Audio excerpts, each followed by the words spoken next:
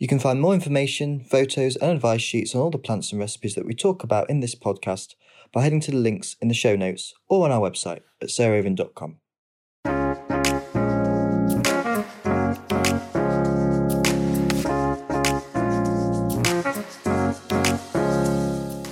Welcome to Grow Cook Eat Arrange with me, Arthur Parkinson and Sarah Raven. In this episode we're going to be talking about stalwart summer flowering perennials like cosmeas, Japanese anemones, asters, echinaceas, veronicastrums and scented phlox.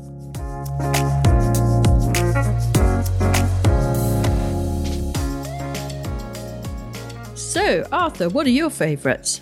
Well, I'd love to say echinaceas, Sarah, but every year I plant them, almost, and they never come back for me.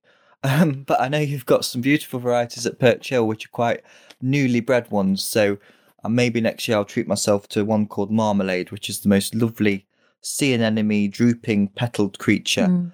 I think they've got stronger, haven't they, in recent years with modern breeding. I think the thing with echinaceas, particularly those fancy ones like Marmalade, which, as you say, they look like rosettes at a gymkhana. They're all sort of froofy in the middle.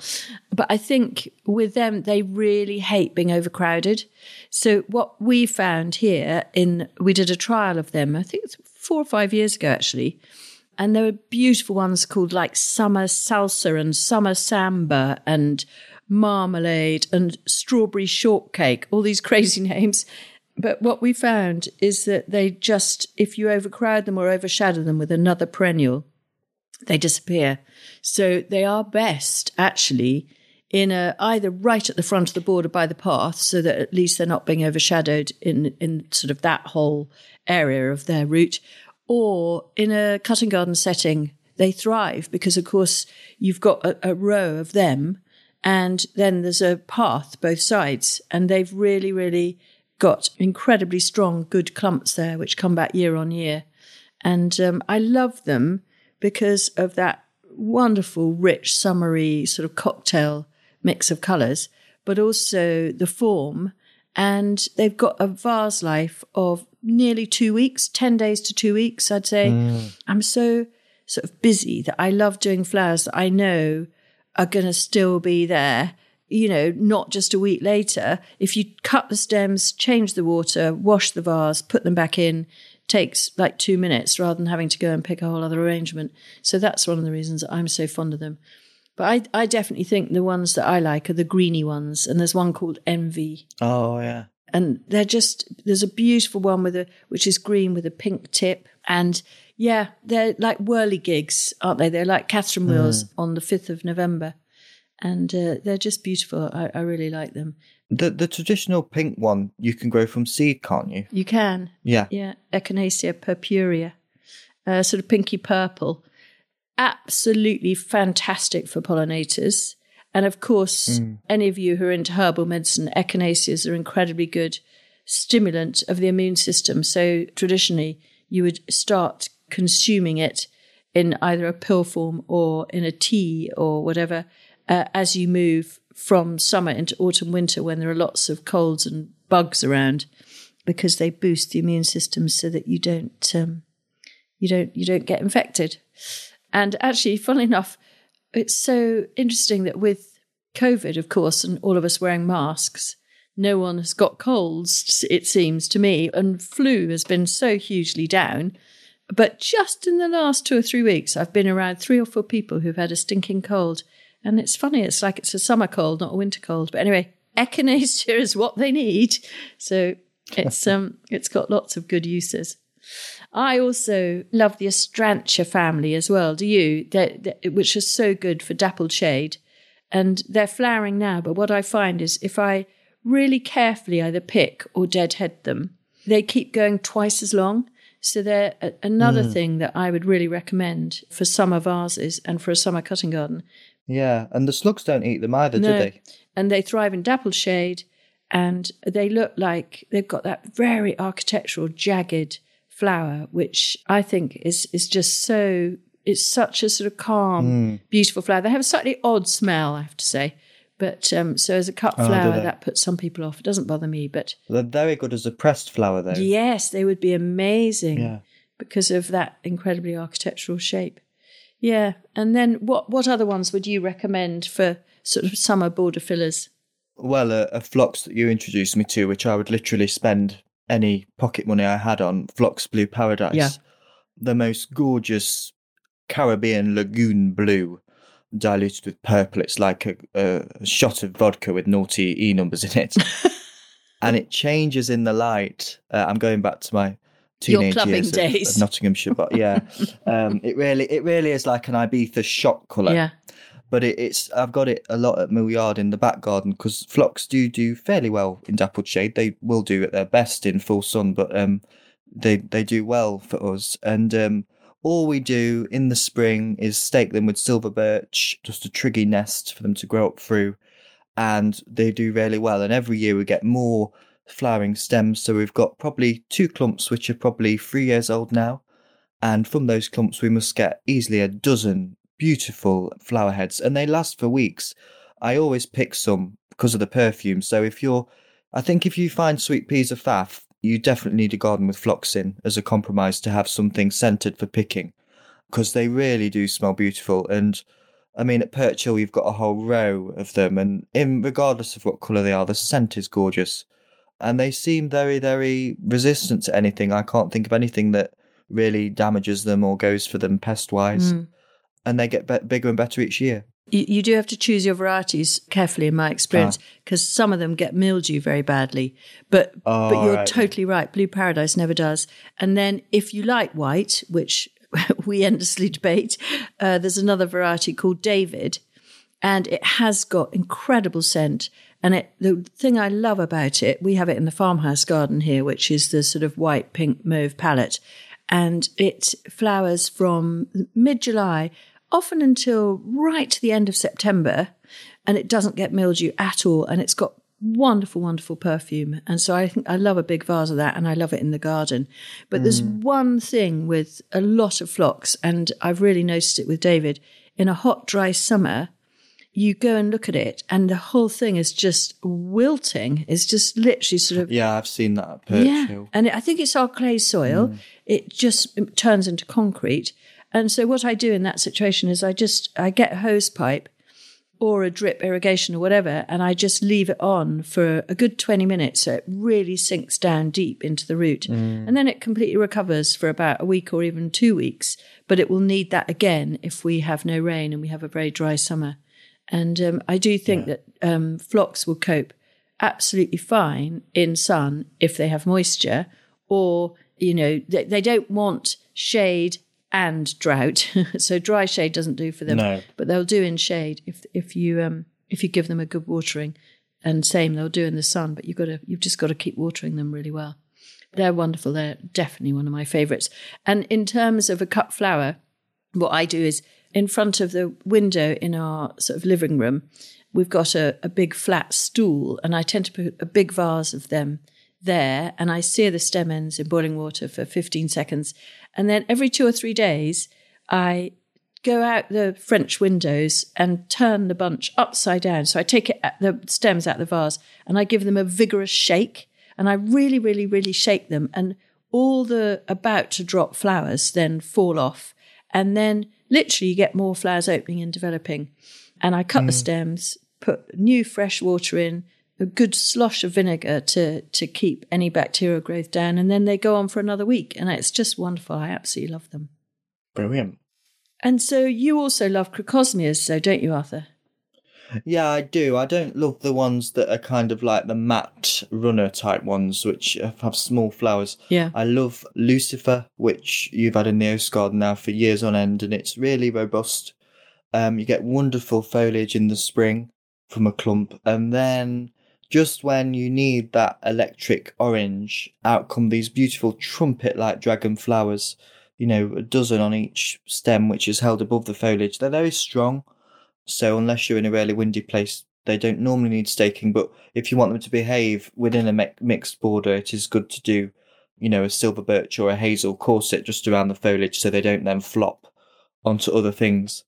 But yeah, I really love Crocosmia lucifer, and it's one of those plants you always see for sale at the garden centre looking glamorous in, August. And they'll charge you a fortune for a pot with like 2 in. But if you get ahead and plant them in the spring as the corms, they're a very cheap little corm to buy. So, for a low maintenance garden on a budget that you want to be very fireworky, I couldn't recommend Lucifer more. I think there's another one called, is it Burning Embers, which is quite similar. I think that flower's a little bit later, actually, and it's a bit more short. And I love Emily Mackenzie, yes, which you would love if you don't grow it, because it's got that deep orange base and then a crimson sort of heart to it. And so it looks like our favourite fruit, which is a blood orange. It literally reminds me of a blood orange. And then there's a really rich crimson new one that we're growing here called Hellfire.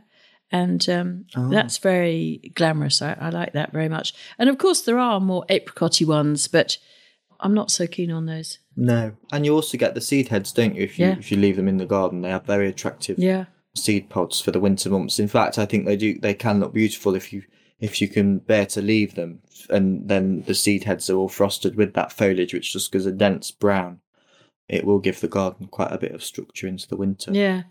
And then moving on more shade, couple of shade perennials that I'm very, very fond of here. And we have, along the north face of the garden school here, we have a bed that is really pretty unpromising between the car park and the building. And it looked pretty dreadful for years. And then we decided to put in these quite elegant ivies, which is called bird's foot. And it looks like a sort of palmate leaf, quite elegant. And they're trained on metal teepees, metal sort of obelisks, actually. And so they go all the way down. And then between them, in the bed, which is sort of the bays in between, we have a mix of acanthus, which is classically, of course, a sort of Mediterranean sun lover. But there's a variety called Rue Leaden, which has got white flowers, mildew resistance, and very, very happy in shade. And I'm really, really, really obsessed by that at the moment. It's evergreen. It looks good. Well, it's evergreen here anyway, and it really is good 12 months round. And just now it's at its best with these great spires of those spiky calyces and then the white trumpet flowers. And then interspersed between that are lots of different Japanese anemones, which of course famously flower right the way through from late summer until autumn. And again, if they start to wilt, I just put a hose on them for 10 or 20 minutes at the root and just let them get a really good drink from that. And they just go on and on and on flowering. And just like Crocosmia, I love their seed heads. They look like little drumsticks on a stem. And they're beautiful sprayed silver, just as a rather elegant single stem for the Christmas table. I love them. What other perennials have you got in Mill Yard that you really rate for kind of summer into autumn? Well, I mean, I don't have that many perennials here, really. I've got cardoons, which are the hardier relation to artichoke, and they really are fantastic for a beautiful big goblet of a flower, which, bumblebees home into. I find if I let them flower, though, the foliage gets very tatty, so I strip the foliage down and just leave the flowering stems. And then once the flowers fade, the whole thing gets chopped to the base because I keep the flower heads for Christmas. But then you get fresh foliage, and it's a wonderful silver grey foliage, which is very complementary to even the bright and brilliant colours, really, that I grow. So that's probably the most abundant perennial. Another perennial for foliage that I grow a lot of is bronze fennel. Yeah. And if you cut that down, I find bronze fennel often gets ahead of itself when it's tulip time. So I often give it several trims through the year to keep it nice and bushy and not engulfing other things. And if you do that, it won't have time to self-seed. So anyone who's fearful of bronze fennel seeding everywhere, just chop it and it'll keep sending up lovely fresh growth. And it won't just run itself to seed, because once it does go to seed, the lovely feather duster-like base does get raggedy like the cardoon. So they're two foliages really for summer if you've got a hot garden. I love Michaelmas daisies, the asters. Only two, actually. I think it's September Beauty, which is a very magenta-y pink, very tall, and they're very old varieties, so they've got lovely foliage. I don't find that they get mildewed. I think the key thing is, as you've been saying with all these things, is to water them through the summer. They get a good mulch in the winter of well-rotted manure around the crown, not over the crown because that can make them rot, but just around. And I'm also feeding them through the summer with seaweed feed. Whenever I'm watering all the pots, the little slither of sort of herbaceous border that we've got, which is kind of like in a raised brick slice that borders our garden onto our neighbour. Any spare feed I just slosh on there. And that I find does help to keep the mildew at bay. The other aster that I grow is a beautiful, really, really deep purple bordering on royal blue. It's called Violetta. It's beautiful. And the bees absolutely love it. The one thing I love about the asters is they really, really do go on and on into the depths of winter properly, even when the cosmos are starting to look like they're on the last legs. The asters are kind of like the last firework in our garden. So I couldn't recommend those two old aster varieties more. Yeah. I'd really love to add to that, not on asters actually, which I do love, but there's I have a bit of a kind of maiden aunt reservation about them. They just are, they're still to me a bit old fashioned, but I've got to rethink that because of course they're not, and they're incredibly long flowering. But the thing that I love most as summer goes into autumn, which I'm not saying it is yet, but to prepare for it, is the salvia family.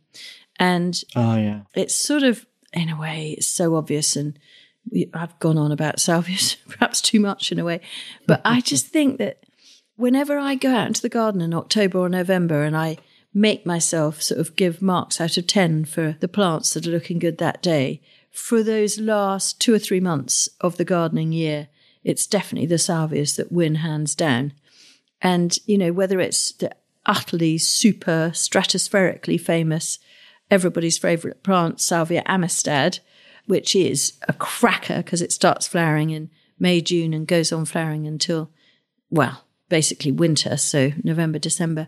Or I really love the one called Involucrutra Hadspin or Bertolii, which is, it reminds me of a lotus flower. It's got this really swollen calyx and then this absolutely dazzling, brilliant pink velvet flower, salvia flower coming out of the calyx.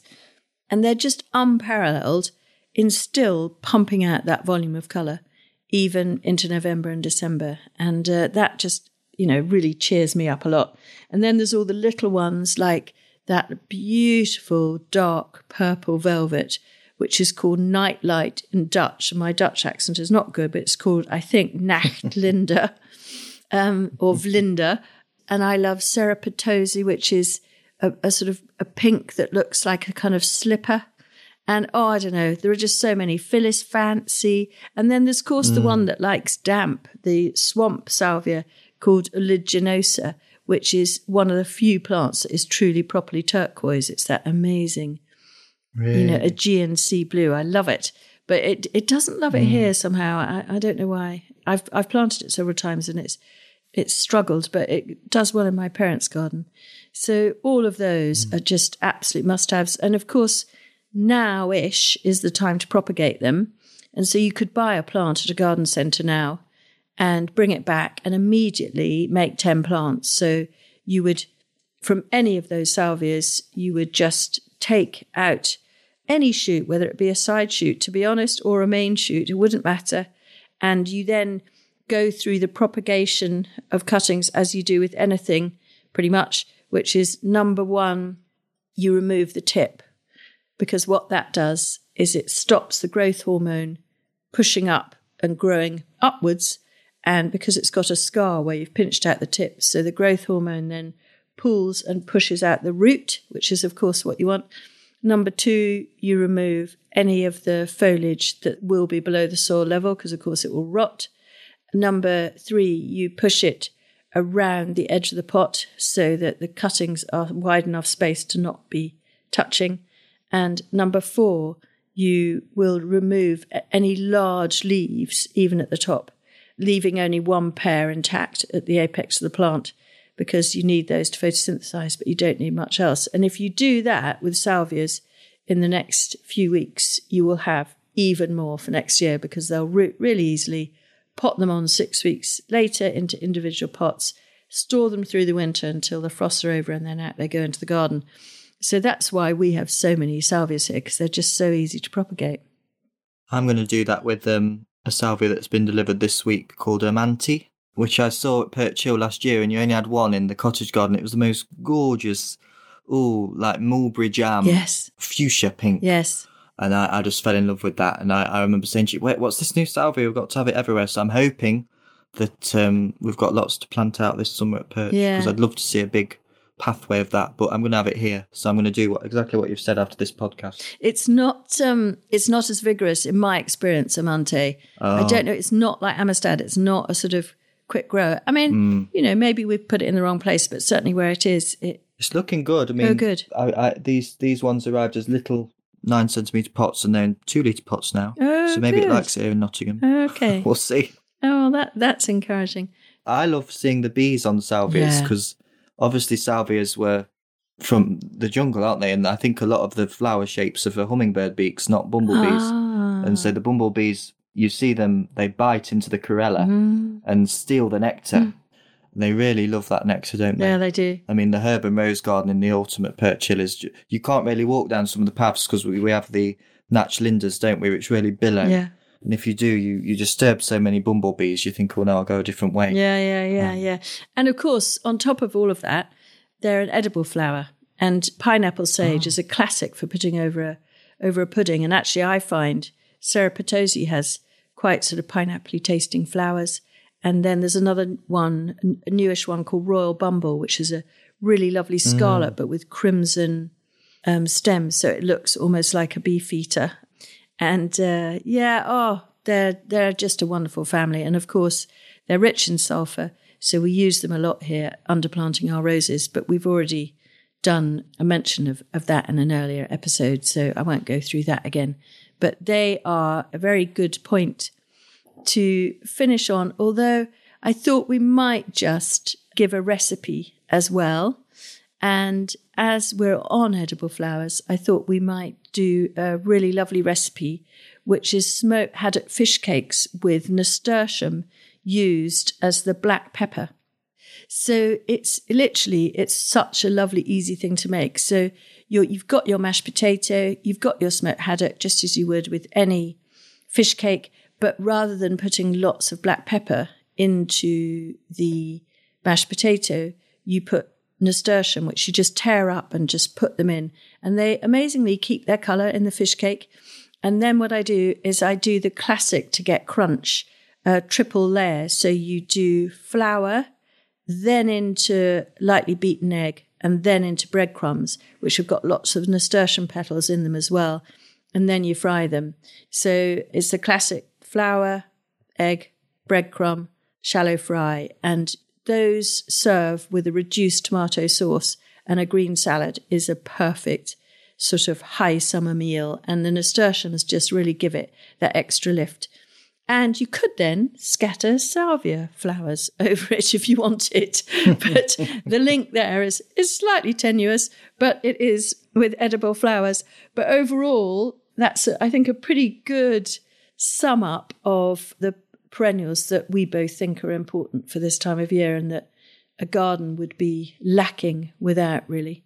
I don't know if you've got any others you wanted to add, but... Just Veronicastrum. Oh, yes, well remembered. Again, a very tall, lovely rocket for a border.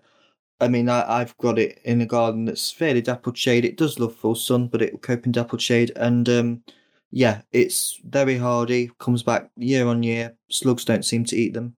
And wonderful lilac to dark blue flowers, depending what variety you go for. Yeah. And the bees and butterflies, they will be on it all day from dawn till dusk. So Veronicastrum, I'd just like to add to that department, Sarah. And great architecture and fantastic seed pods.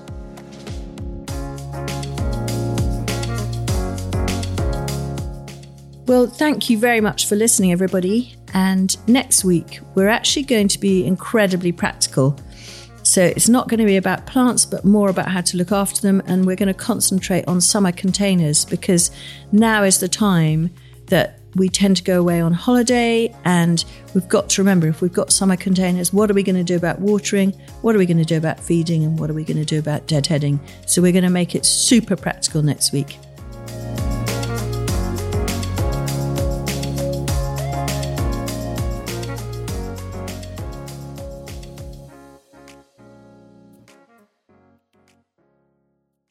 You can find more information, photos and advice sheets on all the plants and recipes that we talk about in this podcast by heading to the links in the show notes or on our website at sarahraven.com.